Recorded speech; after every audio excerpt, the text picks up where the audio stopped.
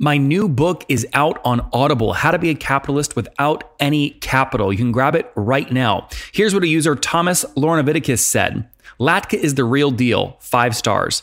Hey, Nathan, I just listened to your podcast with JLD. You killed it. I saw your book earlier last week and thought, I'll wait when Kindle costs $1.99 or whatever, as I have over 150 books to catch up with. But then I sensed that this book may have something I need right now.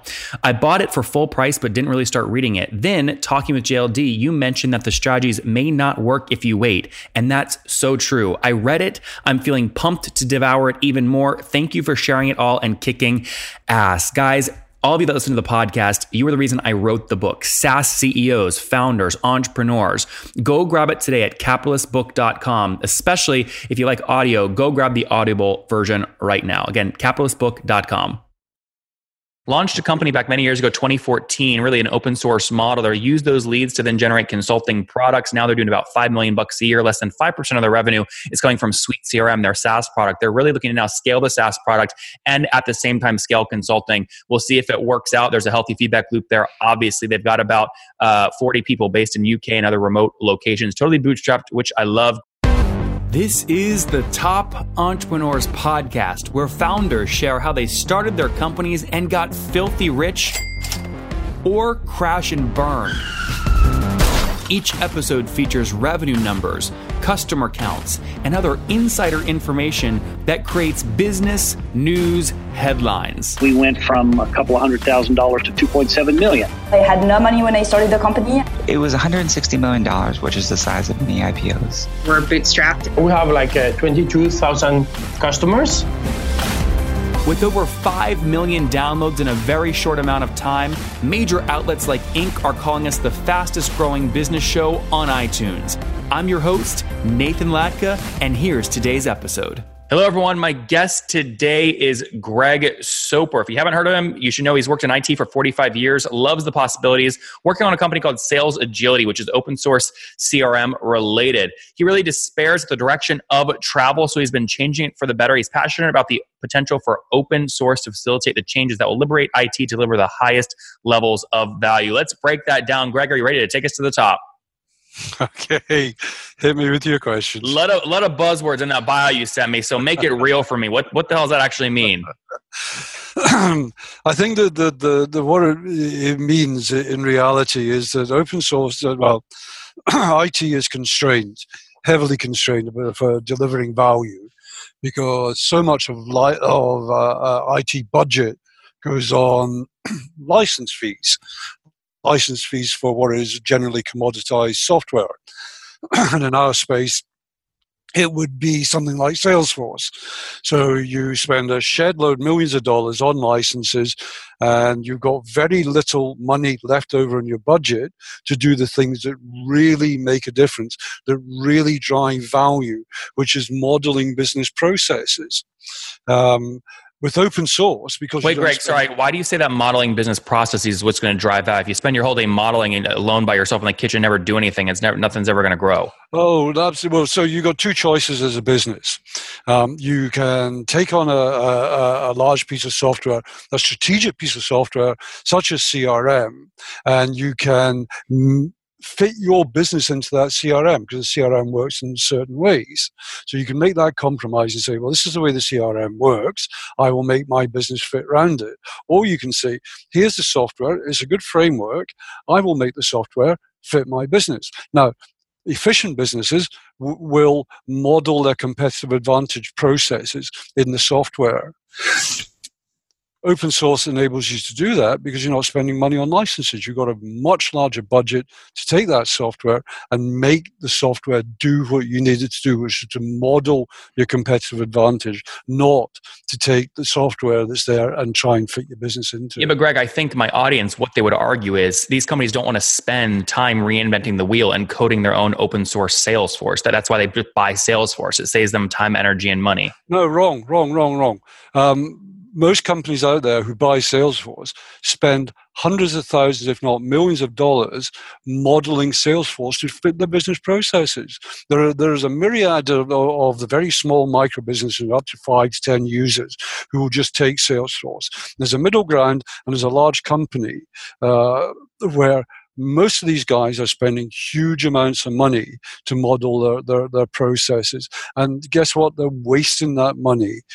They could. But Greg, sorry, I don't understand what you mean by wasting. I'm having a hard time understanding when people, I mean, I have paid for Salesforce at my last company, and it saved us a ton of time, and using APIs, we were able to customize it how we wanted. I have no interest in rebuilding Salesforce. Okay, well, let me take a recent migration for a $2.5 billion company they did. They were spending about $3 million a year with Salesforce. Okay? And they didn't have enough budget left to make Salesforce do the things it really needed to do that really added value. And they couldn't extend it into the company further as they grew, because every time they wanted to extend it, it was another $200 a month, $2,500 a year for licenses. And that's a hell of a constraint. You can't make it do what you want it to do because it's too expensive. So what's the alternative? The alternative is to take an open source CRM like SuiteCRM that SalesJoy provides that does everything that Salesforce does, but the code is open. There are no license fees. So you've got all of that budget there available to model it. And as your company grows, you don't have to pay license fees to put another. Okay, so SuiteCRM, the open source CRM, that's your business. That's what you've built in your 45 years in IT. Absolutely. Yes. Okay, so tell me, how do you make money? How's it work? How do you hire employees to build it? Okay, very simple proposition. The software is completely free. Okay. I think there are about 1 million downloads of it so far. Over what period of time? Last 5 years. Okay. So, it's out there, and it's out there in abundance. 99% of people who download it don't engage with us at all. We don't even know who they are. All we know is that they've downloaded it. But 1% of the user population out there knows that they need to get this baby modified, that to really drive value from it. And they come to us as a company, and we deliver the full spectrum of business analysis, software development, support, training. So you're a consulting company on top of an open source platform, and you make money on consulting Absolutely. fees. So we're product, consultancy, development, support, and hosting. And that's the open source model. There are no fees for licenses. Okay. Interesting. So break me down. I mean, I want to make sure I'm understanding this correctly. You are not a SaaS company. What you are is essentially an agency that is powered from leads based off an open source CRM platform that you've built. No, we do SaaS as well. Okay, so what's the SaaS product? SaaS is typically recurring revenue based on a seat model, not one-time projects to customize an open source CRM. It's SuiteCRM. So you can take a generic version of SuiteCRM and have it offered to you as a SaaS product, the same as Salesforce does. But I thought you just said that's the downside to sale. I thought you said that's what you're trying to eliminate. But here's the big difference.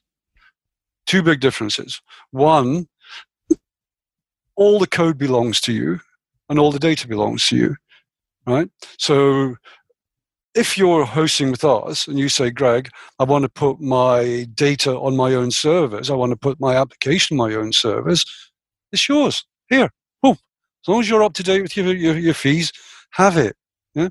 And the other difference is that we charge on a per server basis, not on a per user basis. So we're sizing servers according to user populations. And whereas Salesforce are up to somewhere around $200 a month for their enterprise version, we're a tenth of that. Well, you're just scaling around a different pricing axes. One is number of seats and yours is number of servers. Oh, size of server, yeah. Okay. But I think that let's go back to the fundamentals here. The fundamental here is about freedom. With Salesforce, you don't own the application. You don't own the changes to the application. You can't move to on-premise. You don't own your own data.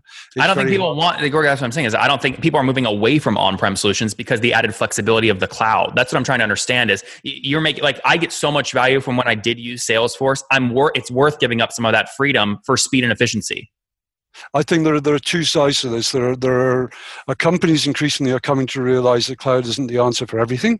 Mm-hmm. Especially where you've got your strategic information, which is usually encapsulated by your ERP and your CRM, your customer data. Do you want that in the cloud? that a lot of organizations making the decision, no, we don't. We want that behind our own firewalls where we know exactly who can access it and we can control the security around it.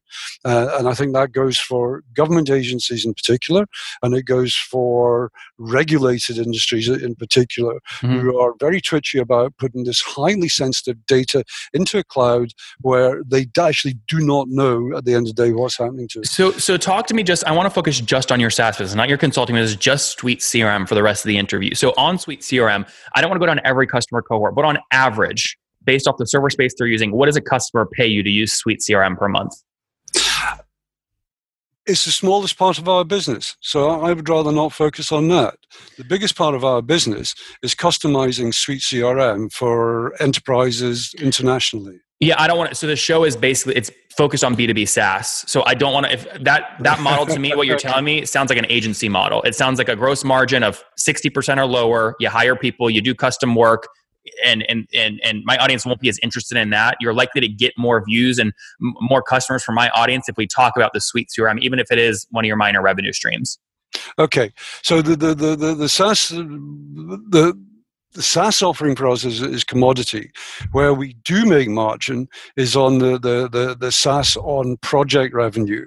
So typically a large organization will come to us and they will want us to take the hosting costs away as well as do the customization. So it might be a year-long project to customize Suite, to put it into place. Where I understand. Yeah, I totally get what you're selling. It's just one's per project and it's consulting and customization and professional service, and one is pure play SaaS. I totally get it. So, but just make me happy for a minute on the SaaS, on just the SaaS side. If people are paying for the SaaS offering, what are they paying per month on average, would you say?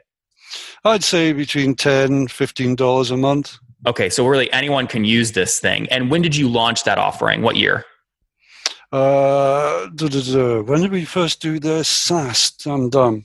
About 4 years ago.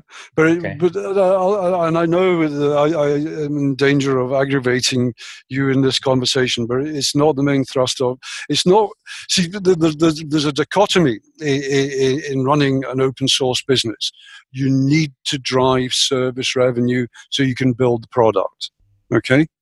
Yeah, I'm not. But Greg, by the way, I'm not disagreeing with you. We've had a lot of people. Matt Mullenweg from WordPress was just on the show. I mean, he gave a masterclass on how to build a multi-billion-dollar company on top of WordPress, which started as open source. So I get it. Trust me, I totally get it. Okay. You don't have to convince my audience. So I totally understand what you're doing. I just want to understand the SaaS, like the model, right? So you launched the SaaS portion of it in 2014. What have you scaled that to in terms of people actually paying for it? You have 1 million downloads. How many pay for it? Oh, very, very, very few. It is the smallest part of our business. I get that, but like 10 people, 1,000, 100,000? Okay, well, let's look at the evolution of an open source project, because we're only 5 years old, as a launched product. And really what you got to do is to build a revenue stream. And you could have a certain amount of investment money as a company. And most of that money in the early doors is going into product. Because Greg, I totally... Okay. It's like you're trying to convince me. I'm telling you, I get it. I know. I just literally had Matt on the show, and he's saying all the same things that you're saying. I think what I'm trying to say is that the SaaS offering was not the offering. So the SaaS offering the last 3 years is not the offering that it is going forward. So we invested in the product first. We're just about to launch the new SaaS in Q4. What new SaaS? So we did SaaS so you could spin up an instance of Suite. It was okay. It wasn't great. There were flaws in performance, da-di-da. And as a result of that, we didn't have great customer retention. We didn't have a huge amount of customer satisfaction. But we've been using the revenues and the experience to spin the new service up, which is based on containers and is load balanced, it's failover, it's everything that the original service wasn't. But we could only do that because of the success that we had in the other areas of the business, which meant we could invest. To make you subsidize. Totally. I understand. I'm trying to put a loop around the first offering, but I feel like I'm having to like beat you over the head for it. On just the SaaS thing, I understand it might only have 10 customers, but how few? I mean, are we talking 100, 1,000, 100? Probably about only 100. Okay, about 100 people. So you had about 100 people paying $15 a month. 100 companies. Some of those companies are substantial. Some of those companies are globally scaled leaders in their field. Okay, but you said the average per month was about $15 a month across that customer base. Is that accurate? $15 per person, so per seat, not $15. Okay, so what did you grow? What did you grow the monthly recurring revenue to from those 100 customers? Oh no. Like about a range is fine. I have no idea because I don't look at that one. That's because that's not where our revenue comes from. Then why not make it free? Because then you don't burn money in this business, you know. But you're telling me two different things. One is like we want to go. It's not about SaaS, but you're charging for it, and you have 100 customers. And the other is like it's year-long consulting projects for customization on top of the open source. So if you're not focused on it, you don't even know what the MRR number is. Why not just make it free? Okay, I think let's go back to where we were a moment ago. You know, you have to evolve as a business. We have been evolving, growing, investing, da-di-da. We've got the product where we want it. We've now got the SaaS where we want it. We're not going to give the SaaS away for free because we need to make revenue from everything that we do. So where is it though right now? What's the baseline? If that's that important, you would know the revenue from it. No, because it forms, I think, probably less than 5% of our overall revenues. And what's your overall revenues? Probably about 5 million US. Okay, got it. So less than call it 400, 500 grand. It's coming from the SaaS. The rest is consulting, customizing on top of. Yeah. I got it. Okay. That makes perfect sense to me. And what's the team size today? How many people? 40 people. And where's everybody based? Everybody's based in Sterling. I tell a small exaggeration. We've got 1 or 2 people who are remotely based, but 38 of that 40 are based in Sterling. And we are very culturally cohesive, and we will maintain that collective model because it's great for knowledge sharing. And it's so what are you moving towards? You said you're moving away from SaaS and more to consulting. Is that accurate? No. Okay. We you know, again, as a business, you need to evolve. And when you start a business with no venture capital money, you're still bootstrapped. You've got to grow organically. Greg, are you still bootstrapped? How do you mean bootstrapped? You haven't raised venture capital? No, nothing. Okay, just your own money in. Everything we have done has been organic. Okay. Right. So when you're organized like that, you have to be very careful about the way that you grow. You know, we are where we are. We're now ready to have a world-class SaaS platform. So you are growing SaaS. You're trying to do less consulting, more SaaS. No, we're trying to do more consulting and more SaaS. Yeah, but you can't do that's my whole thing is like Matt gave a great example of this. There was a key moment at WordPress when they said, we have to stop doing custom work and move all in on the SaaS product. And that's what allowed him to hire engineers that contributed back to the open source community. That's allowed him to scale to $1 billion company. You can't do both. They're very different businesses. You can, I disagree. You can do both, especially in CRM, where it really is about business process. And unless you can model business processes for your customers, you ain't going to get adoption of the product. So why doesn't Salesforce take all of their Salesforce consultants in-house? You know, there's a whole spectrum, you know, thousands of jobs across the US where people are, you know, they're hired, they're not Salesforce employees, but they're hired as Salesforce consultants. If both revenue streams were important, why wouldn't Salesforce try and have the software in-house, which they already do, but also bring in this consulting component in-house as well? Well, they have their cake and eat it because they have a consulting capability and a development capability in-house, and they also have a partner network that delivers Yeah, but it's mostly partner. It's mostly partner network. They do very little professional services in-house, which is why their gross margin is above 80%. Well, their gross margin is nowhere near bloody 80%. They're still loss-making. No, their gross margin. Their gross margin. They're losing money because of what they spend on sales and marketing to drive growth. Their gross margin, meaning above the line costs, it's SaaS, it's 85. Your consulting business, your margins are going to be much more in the 30, 40% because there's so many humans involved per project. Absolutely, yeah. Yeah, and that, hence why SaaS is important to us on an ongoing basis. But we see both as being important. If we're not, I think if we're doing projects, we get very close to the requirements of our customers, because our customers drive our thinking and market intelligence about what they're looking for, and that feeds back into projects or product. If we're just doing SaaS, we don't get that really tight feedback loop from customers. And some of these, the clients we're doing the customization projects for are massive corporations who are very demanding and very far thinking in what they're doing. And frequently, the code we do for them feeds back into the product. So, there's a good cycle in here. Yeah, I understand. This is a pattern we see all the time between agencies. But again, the agencies consult with 100 customers, and eventually they realize, wow, these customers, 30 of them ask for the same thing every time. We're going to go code that into a SaaS product, and they go all in. Eventually they go all in on one or the other. It's very difficult to do both. But Greg, I get your points. I think you made great arguments and you built a great business, 5 million. I need to wrap up here with our famous 5 because we're out of time. So quick answers. Number 1, what's your favorite business book? Elephants Can Dance, and it's about IBM, and I've forgotten the guy's name. He was the chairman of IBM for half a dozen years, about how he transformed IBM to an agile organization. Yep. Great. Number 2, is there a CEO you're following or studying right now? Say again? Is there a CEO you're following or studying? I think the guy at Microsoft, Natella, is quite interesting. We'll see where he goes in the next few years, but he's making some good noises. Number 3, what's your favorite online tool for building a business besides your own? I think Nextcloud. Number 4, how many hours of sleep do you get every night?